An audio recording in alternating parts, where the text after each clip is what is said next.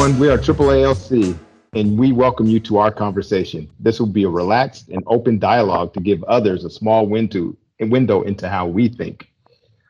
Today, we have our regular cast of characters: Adam Meyer, we have Remar Christie, Sharon Hall, we have Suzanne Mercer, and a special guest from the Idaho Black History Museum, Philip Thompson. Philip, welcome to our podcast today. Thank you much for having me. All right. So, Philip, a lot of people don't understand, especially this podcast is going out on all the wavelengths, whether it be Apple or Google or Spotify. So it's national. They don't know that Idaho has its own Black History Museum, right? And you're the director of that. So you want to give us a little insight into what you do? Long story short, the Idaho Black History Museum is housed in the first Black church erected in Idaho. And it was a church that was actually built by my great-great and great-great-great-grandfather. So I have to admit a bit of a bias there and a bit of a protective disposition, in the sense that my only concern is to ensure that thrives and tell the history that is often overlooked as far as Idaho Black history. Awesome. All right. So based on that, this podcast is Juneteenth. Let's talk about it. What's our experiences? What do we know about Juneteenth as Black folks? How have we celebrated it? And I can just speak for myself, and we can go down the line, and then we'll give you an opening, Philip, to kind of go into why we brought you in. But from my own perspective, my family, growing up in the Northwest, we really didn't celebrate the holiday at all, or celebrate Juneteenth in any way. The only connection I had with Juneteenth is when I saw people in the South celebrating it when I was in. Yep, that was the warning. So I had no connection with Juneteenth myself. So therefore, it's not really a holiday that our family really celebrated very much. Sharon, what about you? How does Juneteenth connect to you? Well, of course, I grew up in the South, Baton Rouge, Louisiana, and but our family did not celebrate Juneteenth, but of course, we seen a lot of celebrations that did take place. And still, even as I can think about being a little girl and growing up, we saw so much every day. It was really, we were not celebrating just one day, because we had a lot of barriers that we had to cross, especially when it came to Ku Klux Klans and driving by plantations and looking at the slave houses and the plantation owner houses and the sugarcane fields and all of these things. We had constant reminders of the labor that our people were forced into, that the reminders were always there. And so we really didn't do a lot of celebration as a family. Remar, how about you? I only knew about Juneteenth 2 years ago, probably. Just being from the Caribbean, we don't celebrate Juneteenth, and honestly never heard about it until 2 years ago. But I'm still doing my research on it, because kind of like what Philip was talking about, I knew that it wasn't just that one day and then everything was good. There was still a lot of stuff that happened after that. So it's kind of one of those like conflicting holidays, I guess, where you celebrate what it's signifying, but you know that after that there's a lot of stuff that happened. So I'm still new in the Juneteenth game, I guess, still trying to do my research and figure out everything about it. So, Paul, how about you? Well, you don't know this, Phil, but coming from England originally, the Juneteenth is just not something that exists in that country at all. So my knowledge of it is very small. In fact, in honesty, Remar, you're talking about, you heard about it for the first time 2 years ago. Last year was probably the first time I'd heard of it. It was just something that, in England, never heard of it. And why I hadn't heard anybody over here talk about it, I'm not too sure. There's so much history here that I can't possibly learn all of it, but this one's kind of important. So I was quite surprised. Well, it doesn't look like you just learned about it, because you got the big Juneteenth flag behind you and everything. I know. I'm like, I want that. I want the flag. I want that flag. I'll put it in the chat, but no, I mean, yeah, it's all about representing, and I'm all about knowledge. I'm all about learning and passing on those learnings to other people as well. So yeah, really looking forward to this one. Adam, how about your experience? Growing up in the suburbs outside of Chicago, I didn't experience much of it. I don't even really recall hearing about it until I was in North Texas going to college, and it was just, it was a black holiday, and I didn't know what it was for, and I honestly wasn't curious back then. After I moved to California, I remember being around in Oakland, and I saw like a huge barbecue one weekend, and I mean, after joining you guys, I started learning about it a little bit more. I think we're all doing a little bit of learning. Suzanne, how about you? For me, I'm from the Caribbean as well, and so we don't celebrate that, obviously. And when I came here, my experience, how should I say this?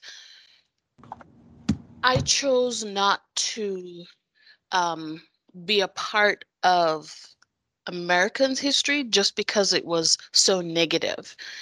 And I just didn't know how to handle that. And so for a long time, I didn't, I just kind of stuck my head in the sand, and said, of course, that's your history, not mine, sort of attitude. However, I did know about Juneteenth, but like I said, I didn't really choose to find out more about it. After I joined AAALC, of course, I definitely know a lot more now, and will continue to learn as everybody is, just because I've been here for a long time, and it is now part of, I want to be a part of it, so to speak. And it is hard for me to emotionally, learn and read and things like that and absorb that, because it's To connect, right? yeah, it's hard. It is hard for me. I remember watching Roots when I was little, and that was very, very difficult for me. My parents made me watch that, and just to know that that's our history here. That's how many people have lived that life and had that experience. So it's hard for me to, but anyway, having said that, I welcome, and I'm happy now to learn more and be a part of that journey. Before we move to Philip, I want to ask Remar, because you guys have similar backgrounds, Caribbean and coming over as an adult, or well, you were more of a teenager, but did you have that connection? The connection to the history?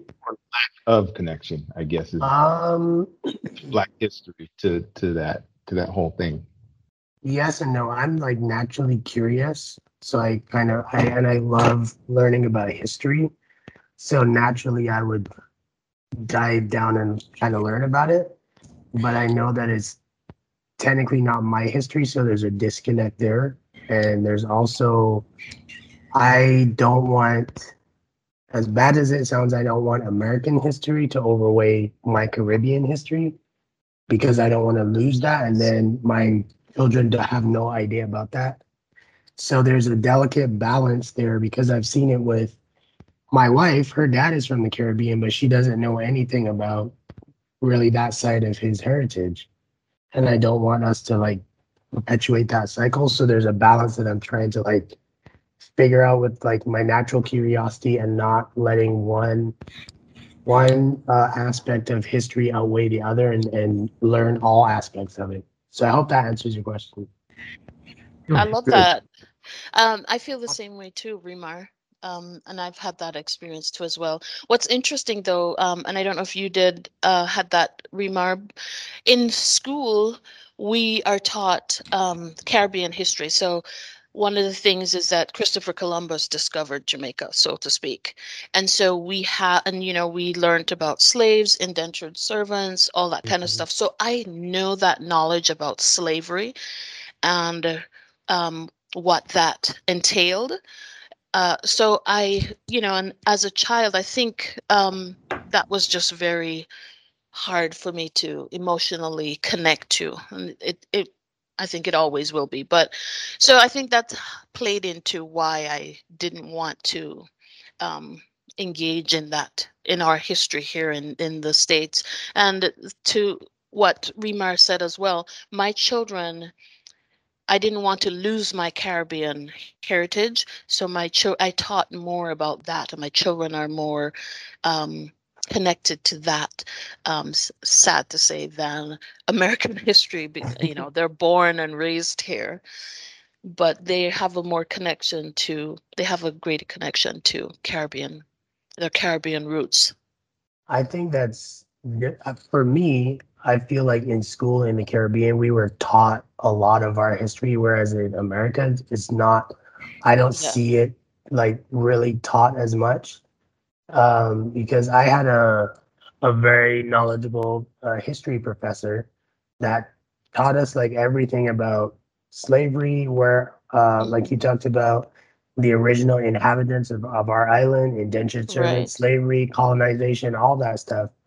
And then I get here and I'm talking to my wife and she's like, I have no idea. She was born and raised in Colorado Springs. And we know that schools here don't teach the true Black history. Or even any of that history.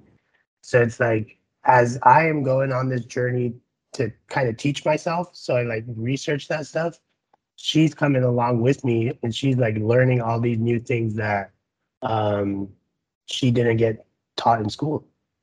And that's a perfect segue into why we don't really know a whole bunch about Juneteenth, right? Yeah. Why we don't know about it.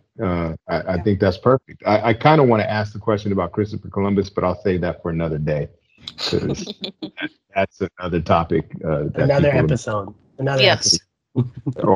Or maybe at the end, maybe a bonus episode, right? And get people to pay for it. Just joking. Philip, with that being said, what's your history on Juneteenth, right? I mean, obviously you grew up and were raised out here in Idaho, and we know how history is taught in regular schools, not to mention Idaho schools. So, but you have a historic family, basically, that I know you guys are ingrained in your Blackness. So, won't you tell us about what went on with you growing up, and then kind of go into some of the ideas you have around Juneteenth in general, kind of some of the things you expounded on earlier.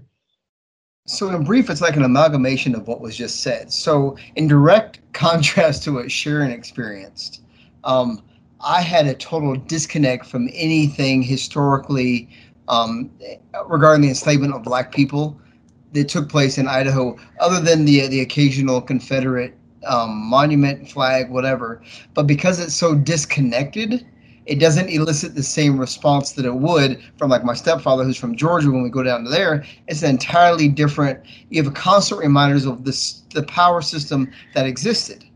But having grown up in Idaho, my grandmother's people were from Arkansas, who left Arkansas like 3 or 4 years after the biggest lynching in Arkansas history. So my grandmother is your resident Black revolutionary in my family, who the minute I turned like 12 or 13, schooled me on Black revolutionary thought ad nauseum. And she, and I took a liking to it. So she was kind of my mentor, who just inundated me with Black history, starting like with Marcus Garvey, Malcolm X, James Baldwin. And then I really got geeked out on like the Pan-Africanism. I had my big Garvey medallion that had the Jamaican 50 cent piece on when I was a kid. So I look at Pan-African history probably directly because I grew up in Boise, Idaho. The absence of anything Black whatsoever, and having a grandmother who really pushes this Black revolutionary narrative. I would go to her house and just geek out. She'd send me home with books, and I'll be the first to admit I didn't understand half of it the first couple of years I was exposed to it, but it became almost like an obsession. I had the final call the Louis Farrakhan's paper mailed to Boise, Idaho, back when I was in 7th and 8th grade. Wow. I mean, I was just on a really big Pan-African vision because it was such a unique experience because I grew up here. My family in Seattle, so we went there all the time. So I was always on that Black knowledge front. And so, yes, my primary concern was American Black history. But because of the negativity of it, I wanted to look into, okay, what are aspects of our history that are not based on being chattel slavery or struggle, because we've done more than this. And that's when the Pan-Africanism gets into it. So Juneteenth was spoken of. And I looked at it, yeah, okay, cool, I get it, we're freed from slaves, but what's the institutional impact and what was going on elsewhere? I mean, I was a kid when I learned that Jamaica freed their slaves, was it 40s or 1848 or 1850, somewhere in there, well in advance of America. Haiti did it first. Why were we so late to the fight? But again, it was because of that lack of African history or Black history that I was afforded in Idaho that I just straight nerded out and got on my own. Mm-hmm. Yeah, you remind me of myself in the 90s with PE and wearing my medallion, I had my fist, all that. Yeah, exactly. Yeah. So tell us, I know since I served with you on the board, and thank you for letting me help out. I already know what you plan on doing for your exhibit coming up next, and I know it correlates to the whole Juneteenth thing. So why don't you tell us a little bit about that? So I think Juneteenth's a beautiful day, but I think it's the beginning of the era of terror. That we mistakenly think that, yes, it's a beautiful day that should be celebrated, but it's what came thereafter that we need to rectify. So I don't know that celebration always serves the purpose if it's not coupled with tangible, palpable action that will rectify the systems and the institutions we're put in place thereafter, without just haranguing and bad-mouthing those institutions, coming up with actual ways to rectify them on a tangible, palpable way that is economically viable on top of it, because you can't just expect some magic bullet to come out of nowhere to fix this. So Juneteenth is beautiful, yes, but then right after Juneteenth, we had Reconstruction, where the federal government tried to force the inclusion of Blacks in society, and that we had our biggest gains made in history. Blacks being elected to Congress, Blacks being elected mayor, Blacks taking ownership of businesses, Blacks having land, Blacks being afforded this American promise that had been denied them previously at the behest of the federal government to ensure that it happened. They literally dispatched troops to these areas to make sure Blacks were not wrongfully left out of the foray. And that's why I chuckle whenever I hear somebody say states' rights. They're not aware of the historical notion of saying that. It's because the federal government is utilized when the states deny those rights that are guaranteed to people, whatever those people are, whether it be an ethnic issue, sexual orientation issue, whatever. That's when the feds step in, because that's the fail-safe to ensure we get what was promised.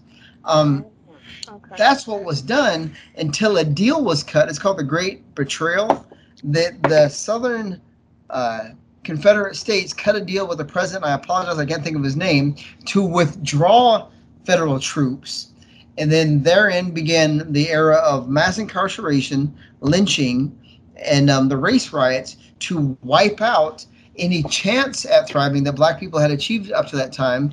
And then the federal government continued that line of control by using laws and systems to keep us down, such as segregation, the highway system to divide the neighborhoods, defunding of our schools, making sure we could not get loans so you cannot establish generational wealth. I could go on, but it's that moment in time when Reconstruction ended, that took place right after Juneteenth, that we really need to look at, okay, what worked in that, I think it was 10, 12 years of Reconstruction that gave us these gains, and how that was undone by destroying everything we'd accomplished. Philip, I always enjoy listening to you. Thank you. I just have a quick question on Juneteenth, because I know that we're talking about a lot of different things here, but I don't think everybody really knows what Juneteenth actually is, and I don't want to be the person that comes out and tries to explain it, because I don't really know very much about it.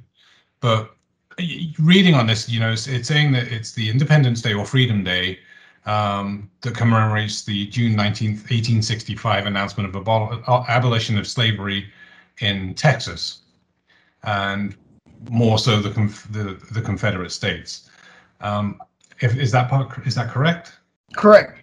Okay. It's when General Granger actually went into Texas, again, federal troops, to force, what was the army actually, but to force the state to stop practicing slavery in Galveston, Texas. Because yes, the emancipation had taken place. Yes, they had lost the war, but that doesn't mean we're just going to stop doing what we've been doing. So It took sending a martial effort in the army to go into Galveston, Texas, as the last place that was being practiced, and stopped it and said, okay, now you're free. Okay. Yeah. And there was an addendum on there, and it said outside of Native American lands. Now, is that just saying that because the Native Americans didn't have slaves in Texas? No, I caught flack for this a couple of years ago because the Cherokee were a vast enslaver of black people. Was it 4 years ago? I can't recall which band, but they just voted for all people who were descendants of slaves that had once had tribal status and were eligible for the benefits, that had black blood, were now kicked out of the tribe. So Native Americans aren't, not all the bands, but many of the bands practice slavery as well. And that's often forgotten. And they actually practice slavery a bit after Juneteenth. Oh, wow. I did not know that. Yeah, just because, it was still on the reservations and whatnot. It was not anywhere near the, I might have misspoken. After emancipation, pardon me. After Emancipation Proclamation, they were still practicing it because they didn't have federal oversight on the Native American lands. Yeah. Philip, was it President Rutherford Hayes? That sounds right. Thank you. Man, Philip, you are a wealth of knowledge. I did not know half the stuff that you just talked about, and I was like, what president was that? But that was, man. So what would you say practically for people like myself that pretty much just learned about Juneteenth, practically, I don't want to use the word celebrating, but celebrating, how should we celebrate this significant time in history? How would you say that we should practically do that? Of course, acknowledge it and celebrate whichever way, however you deem necessary, because I've never get in front of somebody having fun, but couple it with tangible action to rectify whatever social ill is related, or any social ill, because we don't need to make it simply I'm only going to help you if you've been destitute and you're a direct descendant of slaves, then I'll help you. But if you're not, I have nothing to do with it. It's that notion of abject poverty because you been left out of the system, regardless of your ethnic background. It's that system of, if you've never lived in a house you've owned, so you haven't been afforded the opportunity to pass it down to your kids, which also directly influences your likelihood of being able to go to college. All these different things that are kind of that have this confluence of variables that lead to success. Work to rectify those. We're fortunate enough to be in a city that doesn't have this generational institution of oppression that is also overly wealthy and matched up with people who want to rectify these issues. And we can do it here on a really palpable, duplicatable level if, in fact, you do it not predicated on, so you must be A, B, C, or D first, because the problems aren't what they were then. Now they're kind of conflated. It's not as simple as, oh, you're from the Caribbean, so you don't count because you weren't enslaved in the U.S. Or my people left Arkansas, many moons ago, so we haven't been enslaved for generations. Are we going to make that line delineation like, oh, you're poor, but you weren't enslaved, so you don't matter? No, our issue is rectifying poverty or scarcity of goods, or the ability to live in a house that's somewhat affordable, it's not eating up your entire paycheck. Your chance to really move up the social ladder, and we can rectify that locally without hang-ups of, oh, you're not part of us. This is the historical narrative of how it was done to us in this case, but this is what we're going to do to extend fixing this to everybody, because when the beehive does well, the bee does better as well. Right. And with that being said, Philip, let's kind of go into some of the things that happened to our people or to the slaves post emancipation, right? Some of the laws, some of the vagrancy laws, some of the way later down the line redlining, and then also some of the advances. I mean, what, 2 days ago or was it yesterday? We talked about what happened in Tulsa, right? The massacre in Tulsa, and there are many others. Like 32 others? How many other massacres? So based on those things, because we were able to pull ourselves up by our bootstraps, quote unquote, what did they do to keep us from continuing that process? Yeah, and that's what my biggest beef is. Success is not like beholden on the character of a person. I mean, if we're lucky enough to live in America, there's a system in place that lessens the likelihood of your failing if you grow up in a place that has jobs, that has, internal plumbing and education, right? But if you grow up in an America where you have that, and then we literally wipe it off the face of the earth, we murder all those in your town that were thriving, and then we put a system in place, segregation, legislatively, and the highway district, to ensure you will no longer have access to these things, and then relegate you to second-class citizen status. We're ensuring your demise. There's a reason why whenever any people takes over another people, the first thing they do is ostracize and insulate them from everybody else, whether it be modern day political struggles over land, whether it be the reservation system in Idaho, because at the same time where blacks were afforded the opportunity to thrive in Idaho, Chinese were wiped out and pushed out because once upon a time they were 30% of the population, because they were seen to be as a threat. Blacks, we've never been even close to 1% of the state's population. So again, it's like, yeah, you're not a threat yet. We're not really concerned about you. So those same issues that come up as far as humans doing evil to each other, we were such an inconceivable part of the population, it just wasn't necessary. In 1865, Idaho passed exclusionary laws. By 1872, there was no mention of forbidding blacks from attending public schools in Idaho territory back then. That's 100 years before the vast majority of this country. So that gives you literally 100-year head start on black communities elsewhere on something as simple as just going to school or going to a properly funded school, or the school equal to others in your area.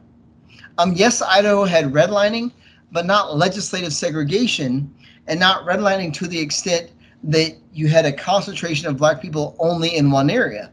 Yes, people are aware of the River Street District, which had the highest percentage of blacks, but the vast majority of blacks in Boise, Idaho did not live there. So it was this odd conundrum where a lot of blacks were there, where most blacks weren't there. And besides blacks, there were also Chinese, Italian, all other people looking to start at the middle to lower end of the socioeconomic scale. They were climbing that scale. Again, that's dissimilar to the vast majority of America, other than like maybe Montana, Wyoming, and Idaho, that you have this amalgamation of society that doesn't exclude and divide accordingly. So real quick, let's talk about some, like, right after Emancipation Proclamation, right? Okay. Juneteenth, quote unquote, and the vagrancy laws. Kind of how did that create a slave state? How did that create that problem that we're kind of talking about? So when you no longer have the luxury of free slaves after the one you buy and they reproduce, and thereafter you gotta fill that cheap labor source. I mean, that's capitalism at its finest. And so when the federal troops were removed, you had this passing of vagrancy laws, all of these very odd kind of nitpicking laws to justify an arrest of black people, because they needed to fill that labor source, because if nothing else in the South, in order to pull those crops, in order to keep that machine moving, you need cheap or free labor. So they had to find a way to fill that. And if you look statistically at incarceration rates, arrest rates, there's a direct correlation to the 13th Amendment being passed, the emancipation of slaves, Juneteenth, and then this mass incarceration of black people, especially in the South, and then that duplicated and went on elsewhere as well. and became kind of a modus operandi as far as the U.S. goes. And then when you couple that, like I think it was the 60s or 70s, this privatization of institutions, of prisons, when you have corporations literally investing in the incarceration of humans, it now becomes economically not just feasible but viable and beneficial to incarcerate more and more. I mean, you've made petty arrests and detaining somebody profitable. America in a nutshell. I mean, that's where we stand now. That, I mean, once you're in that system, it's so easy to keep them in it. And again, you see them leasing them out for labor, especially in the South and the big cities, for major corporations, and paying them, what is it, like 25 or 37 cents per hour on average?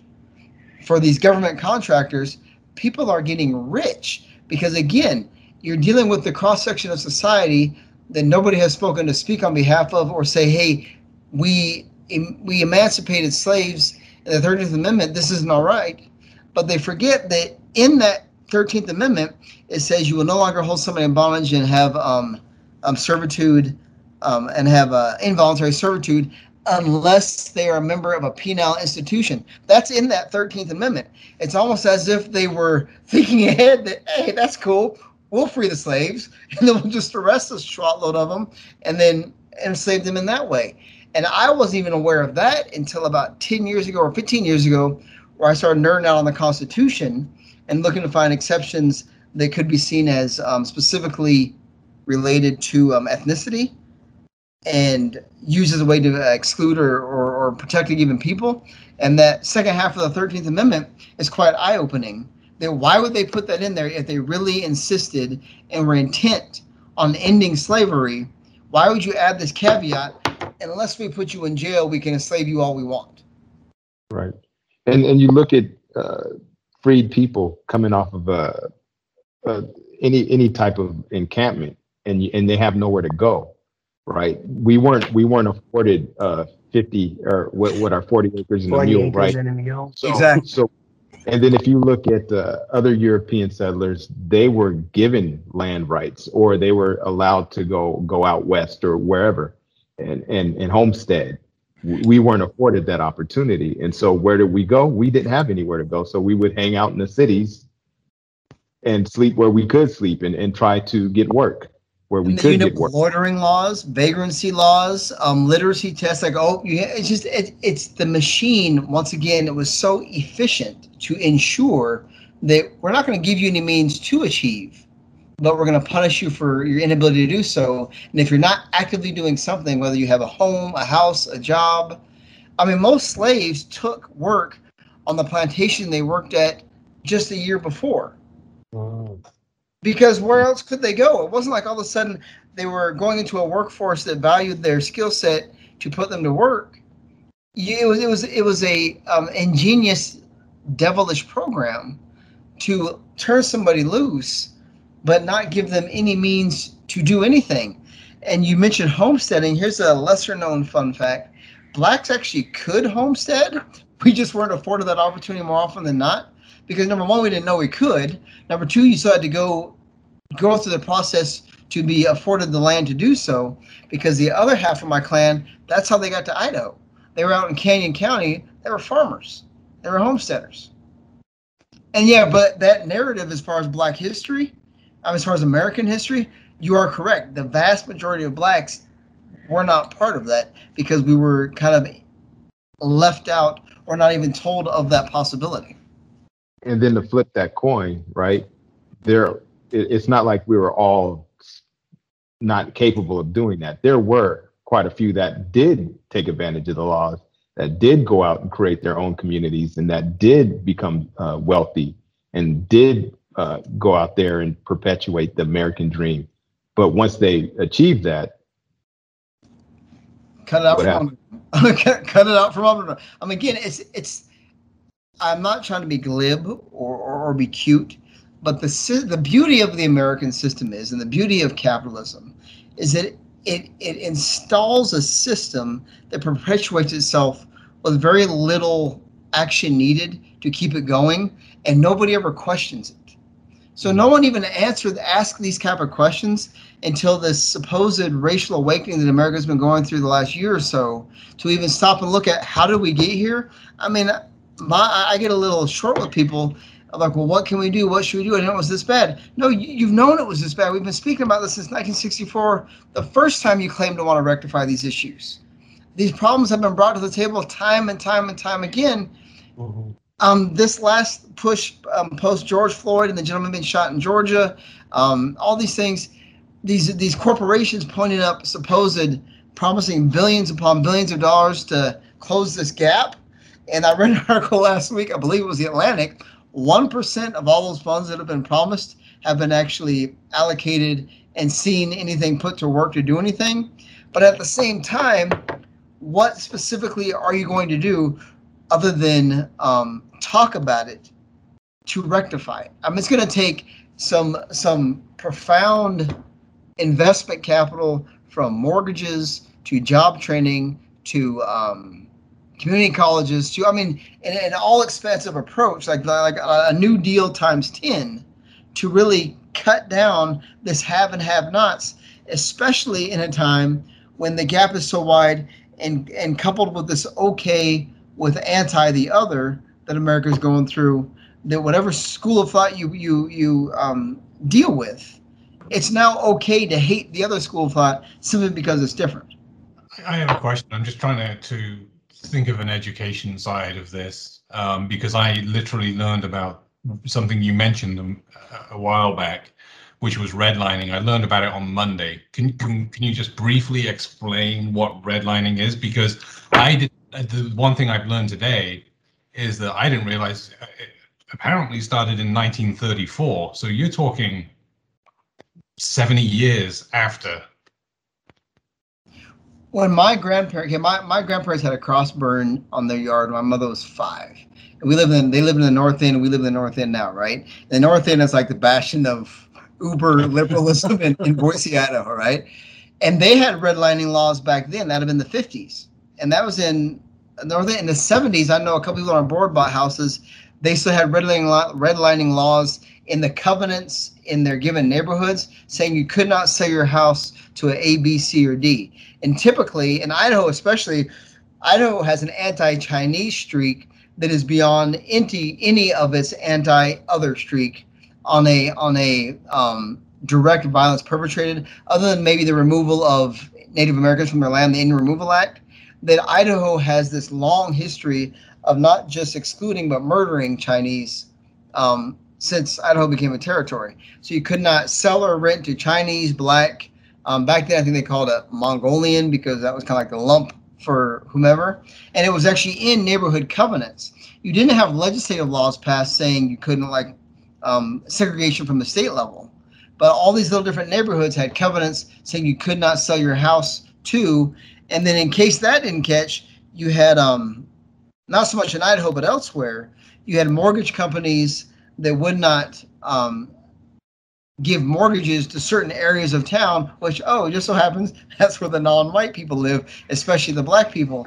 So it's that system, once again, at play that keeps you where we decide you need to be, and you don't have much of a choice to get out of that.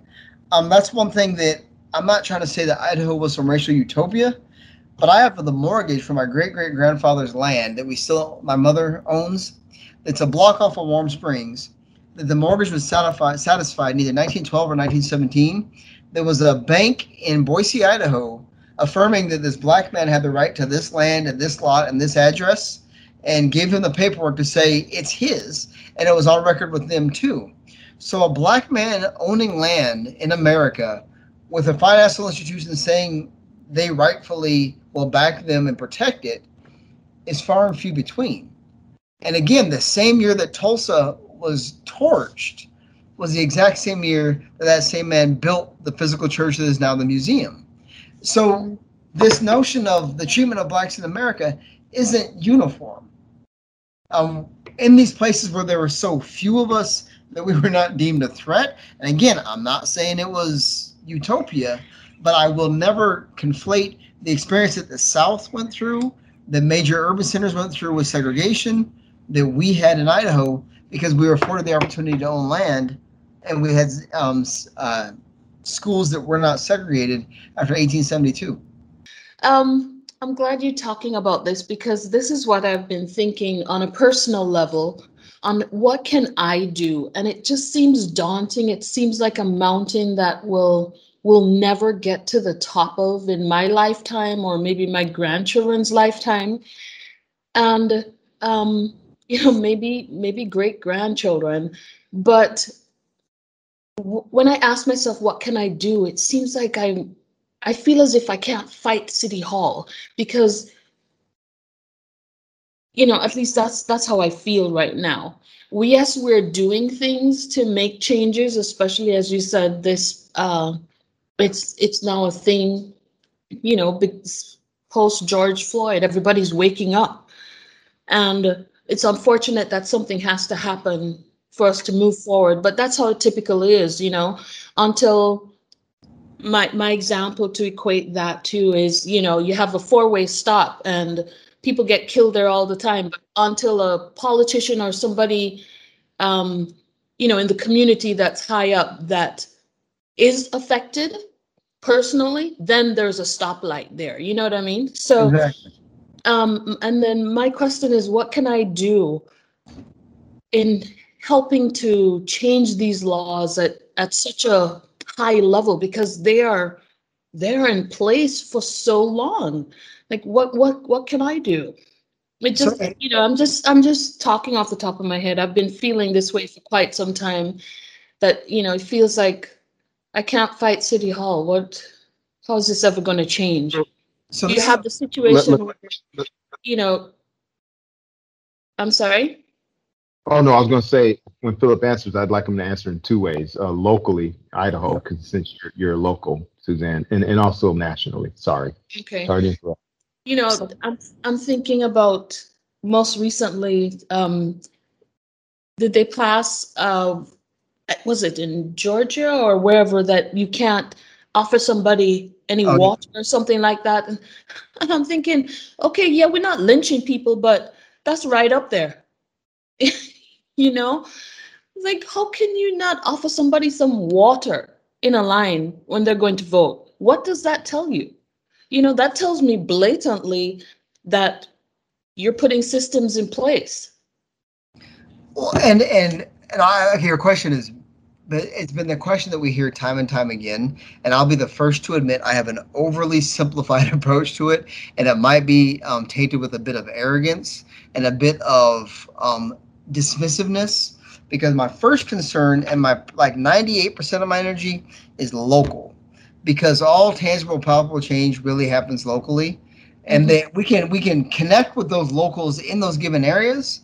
But for me to lose any sleep about it, I apologize. I'm not diminishing their pain, but unless I'm going to actively invest in that fight, familiarize myself with the variables at play, because I know nothing of Georgia other than my stepfather's from there. We go there every once in a while to visit his family. I don't that structure is entirely different, right? Right. Equally, I do know that Boise has a disproportionate this equation.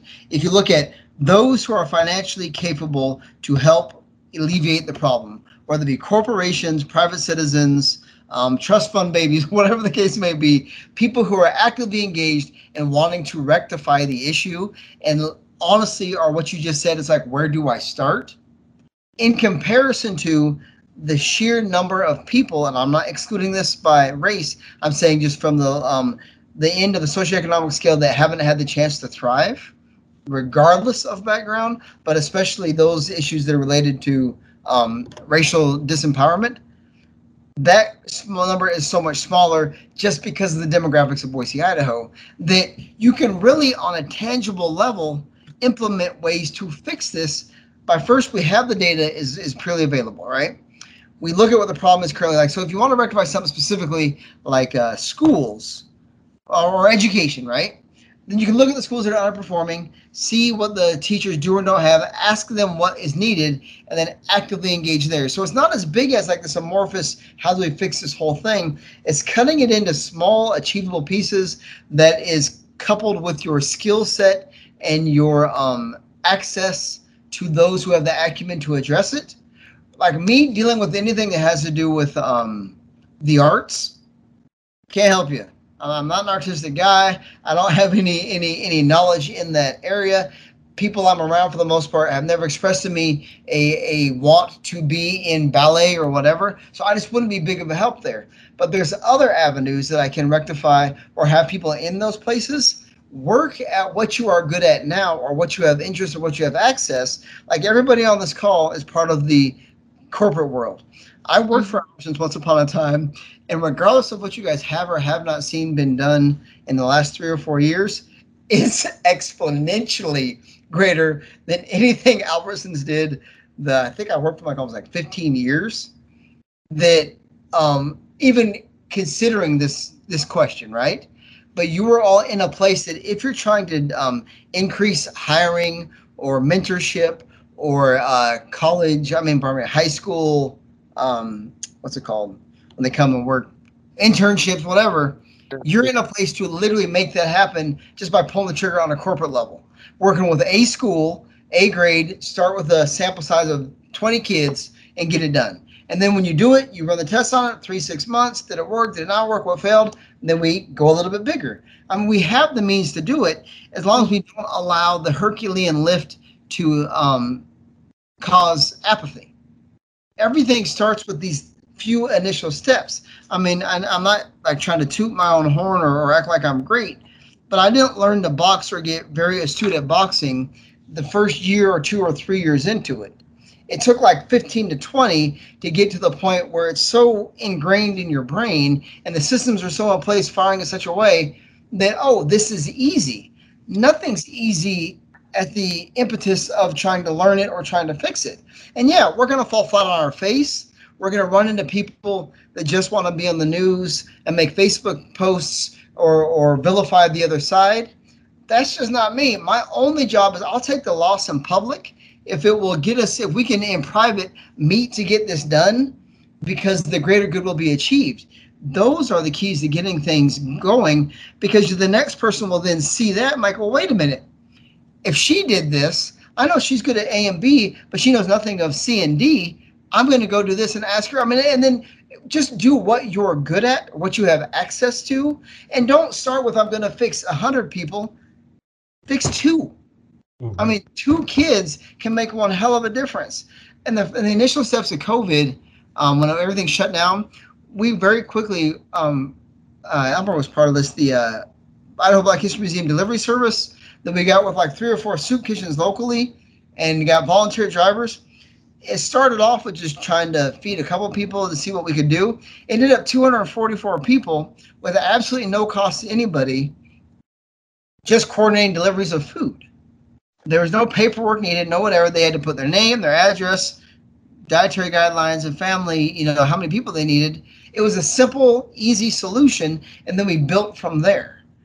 That's how you rectify any problem. You can't come in and assume you're going to cure all types of cancer at one time, but we can try to slow the spread of cancer initially and then figure out how to cure it. But you can't just come in and assume you're going to fix the whole thing in one step. Fix your piece of the puzzle, because then it's duplicatable. Somebody else will do the same. You'll inspire. Everybody's kind of inundated in not atrophy, just paralysis right now. No, that's great insight. Great insight. Thank you. Yeah, Remar, you had your hand up? I do, but you had 2 things that you wanted him to answer. Did he get those for you? I think he did, and if I kind of simplify it, make sure that I heard what he said is, number 1, act within your ability and within your sphere of influence, and whatever your strength is, right? Don't think that you're going to save the world. Just save the person next to you in your cubicle, right? And then with our ARG, I mean, that's kind of how we're kind of built. We want to save the entire corporation, but we can't. We got to look at a couple of areas. Lots of hands up. I was going to ask a question. Let me hit you, Remar, and then Paul, you're up next, right? Well, this was more of a personal question for Paul, because you are not, well, Philip, sorry, not Paul. There's Middle two name's P's there. also There's okay. two P's, and I was like, what is happening? You are very knowledgeable. How do you do your research to make sure that you're getting the accurate information to pass along? So, as weird as this sounds, I'm a bit of a nerd. I literally like always have an ear plug in my ear, and I have an audiobook going, always. And I'm a bit of a polymath in the sense that I like really like to consume information. I don't really do joy. I don't really do I want to learn about whatever. It's strictly the consumption of salient information. And so I don't read fiction. I don't read hot topics by whomever. I don't read like whatever the current false dichotomy as far as like how we're going to fix this problem. I don't like nerd out on historical data on like an economist's approach to whatever problem. Like when I was on the board of Catch, I didn't know about Housing First, so I just went and nerded out on all the research thus far on Housing First. But that's, for lack of a better word, fun to me. Just because I like to have a ton of information, and you can start crossing things and see that, in theory, your idea is great, but the 14 times they try to practically apply it, it's never worked. You know what that tells you about your idea? It's garbage because it's not realistic. It's not going to happen. And it's not that I'm vilifying it. I'm simply saying that in these 14 times they've tried, it doesn't work.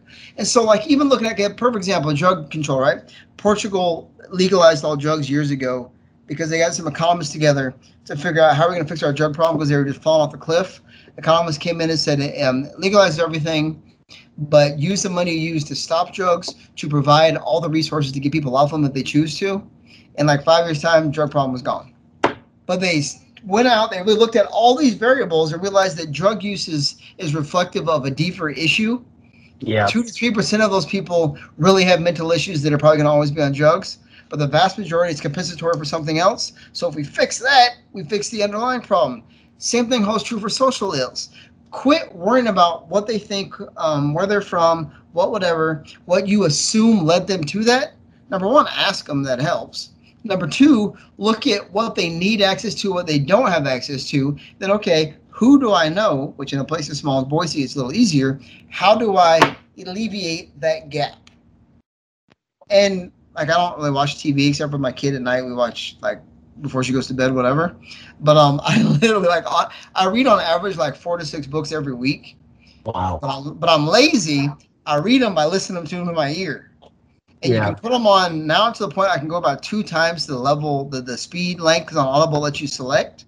And you'll be shocked of the amount of information you can just catalog by doing that every day. Yeah. Even if you only allocate like 2 or 3 hours of information, you'll get a book done every like 8 to 11 hours, depending on the speed you're listening to it. It's amazing the amount of information you'll accrue. And then always on the individual too. I mean, that's kind of your. That's how I tick. That's how I tick. Yeah. People may not necessarily be able to tick that same way. You talked about Portugal just now. Is that similar to what the Netherlands did? Because I know that pretty much everything is legal over there. I've heard that one, but they didn't have like this destitution of crime going around and everything else. Okay. The reason why I'm keen on Portugal is they were at the negative end of the stick, and we're looking at how the hell do we fix this? And that approach is just so nuanced, as opposed to Netherlands. Let's be honest, Netherlands have like always had this happy-go-lucky existence as far as the country goes, that they haven't faced these expansive social ills that other parts of that I'm aware of. I'm not trying to oversimplify, but that I'm intimately aware of. Yeah. Well, thank you. Adam, did you have anything? First off, I appreciate all the history that you always bring to these conversations. It's always very educational. And I mean, at first I got stuck on the fact, I mean, you didn't say this per se, but highways and how they were used to segregate the population. I mean, that, the highways were built, like the mid 50s and on. And everything that you said today is just kind of tied it all together with me, just the progression from the Emancipation Proclamation to doing the restoration, and then how the system was built to kind of rebuild. I mean, the same effects of slavery, and it keeps on going on today, really. I mean, it's gotten a little bit better, but you just take a look at some of the laws that are being passed in certain states with, redistribution under the guise of protecting, voting rights, election integrity, and, even you got some discriminatory stuff coming out of Florida with their transgender bills to protect women's sports. I mean, it's just all the. Some days I think that there's a lot of bad people, but there's still a lot of good people. I mean, you guys give me hope. Yeah, thanks, Adam. I when you mentioned that transgender bill, I kind of laughed. I know it's probably meant for adults, but I played on a baseball team where our second best pitcher was a female, was a girl. Mm-hmm. and we integrated our baseball teams with girls that wanted to play baseball. And at first we were all uncomfortable, but once she played, we didn't care. But anyway, that's a different subject. And the transgender one was to prevent the genetic males from dominating female sports. Right. Like the Germans in the 80 Olympics, right? So I understand. I'm German, man. I take offense to that. I'm German too. You are? Yeah, actually I am. Cool. So, shoot, I had something. Oh, another thing you kind of mentioned, Adam. You said the highway system. We also the railways, right? Train tracks. And somebody says, oh, they came from the other side of the tracks. Even to this day, it's the same thing. You can go to any community in the South, and one side of that railroad line is black, and the other one is not. And it doesn't have to be poverty either. It's just color for the most part. So. And I think that's the biggest point, right? The beauty of the system and the machine is it's innocuous to those who are not aware of it because they've never been controlled by it. And that's the most ingenious weapon you can make, is one that goes on undetected but keeps everything in place as it should be, keeping those in power, and that everybody else, even those who are at the bottom of the rung, aren't even aware of how or why they're still there. And the two sides never connect. I mean, again, that's why we ostracize and separate people, because if, in fact, these conversations start to take place and you dissect it systemically and not getting into what the other party has or has not done, but really looking at the system at play, that like reverse engineer it, so to speak, how did we get here? Then you can arrive at a really tangible, palpable solution. But as long as we continue to pretend like it's an issue of bootstraps or lack of bootstraps, or you didn't have the heart to suffer like I did, or whatever the case, whatever current trend makes people feel better about doing it on their own, we're never going to fix it. And at the same time, if we don't get a collaborative effort to do so, this is not a black problem. This is not a Hispanic problem. This is not I can only talk about what's affecting us. The system was put in play by those other than the affected parties. So I sure to God hope you have their interest and their efforts to fix it, because most revolutions that are successful aren't done solely by the party that's being impacted and held back. You need buy-in, even as from a minority of those who are in power, to decide we want to fix this or we want to change this. Otherwise, you squash it, you kill it, you rewrite the history books, and it's gone. And really what you're speaking to is classism. And one of the questions that I always ask people is, why did Martin Luther King die? Why was he assassinated? There you go. And no one really has that true answer. They always think it's because of desegregation and all these other things. He died for the Poor People's March. Poor People's Campaign terrified the power holders of America. Right. And they said if he could do what he did with black folks and get that little bit of respect, as much as we hate him, we will take care of him. We will take him out. And it's the same with Malcolm. Malcolm died from his own people rather than well, I guess that's a whole nother conversation, but there's a little bit to that, right? We kind of did it to ourselves in a way. But the whole point is, people like to quote Dr. Martin Luther King all the time and say this is why he died. He died over the poverty initiative, bringing people together to fight against poverty. And if all the poor white people, all the poor Hispanic people, if all the poor black people came together and started demanding the wages that they deserve. For example, he died at the union gathering for trash collectors who majority black at the time and didn't get a good wage. Right now, if you were to look at unions and trash collectors, they make a very good hefty sum of money. You can ask any community and they do. And he was a part of that, right? So you look at what happened with our COVID, right? We gave a little bit of extra money to the working class that lost their jobs, and now they're like, why am I working for pittance? I need to be earning enough to make a livable wage. You know, I shouldn't have to depend on tips. You know, there's something that I found out about tips that was actually instituted against us again. Exactly, right? That has black roots to it. Yeah. Right. The reason why workers inside a restaurant are quote unquote tipped, and not in Europe, but only in America, is because that was their excuse to pay black people less money or no money. And then you could tip if you want to give them a little bit of extra money. But, and they kept that in there. And most people don't understand that restaurant wages were designed to keep poor / black folks down, because we took those types of jobs because that's the only kind of opportunity we had. I mean, you could speak into that a little more if you have more information on that. I bet you hit it completely on the head, because while I was nerding out about like some of these different capitalist ideals that are exist in America but don't exist in other capitalist societies, and that was one of the first ones I came across, was the notion of tipping, because in Europe they do not tip at all because you're paid a livable wage. And in America, it's been utilized as a way that, oh, we'll pay you $3 an hour because we have to, but you can keep all your tips.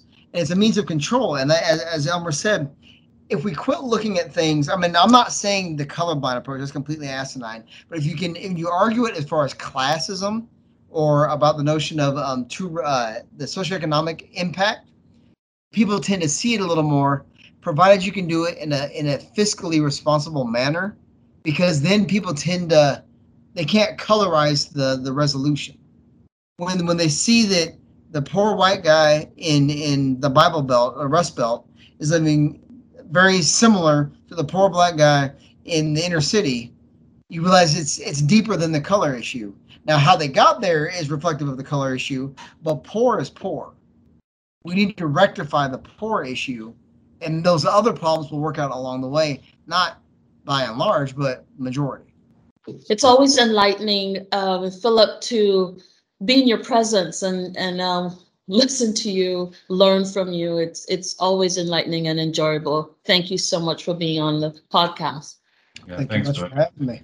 Yeah, it's been awesome. It's been absolutely fantastic. Well, thank you everybody for listening to us. If you want to reach us, get in contact with us, you can reach us at AAALC@albertsons.com, AAALC@albertsons.com. Leave a comment. For those of us that are connected to Albertsons, go ahead and check out our SharePoint site. We got some things coming up for Juneteenth. Probably when this airs, Paul, when will this air? Probably in a week or so from now. So it'll be right around Juneteenth, right? Yeah. Hopefully we'll probably get it out on the 11th. So hopefully a week before. Okay. So perfect. We've got some things on our site that you guys can get some more information, some historical information. And if you want to reach out to Idaho Black History Museum, let's say you're in the neighborhood driving through, how can we get in touch with you, Philip? They're actually putting up a new site as we speak, ibhm.org, or email, it's kind of a long email, request.information@ibhm.org. And we will be, next week, open Wednesday nights, Friday, Saturday, 11 to 3. Nice. Take advantage of the Live After 5 crowd. Nice. Thank you, everybody. I appreciate you, as always. Thank you job. much for having us. Thanks for joining us, Philip. Thanks. Good. This was Thanks all. awesome. You know,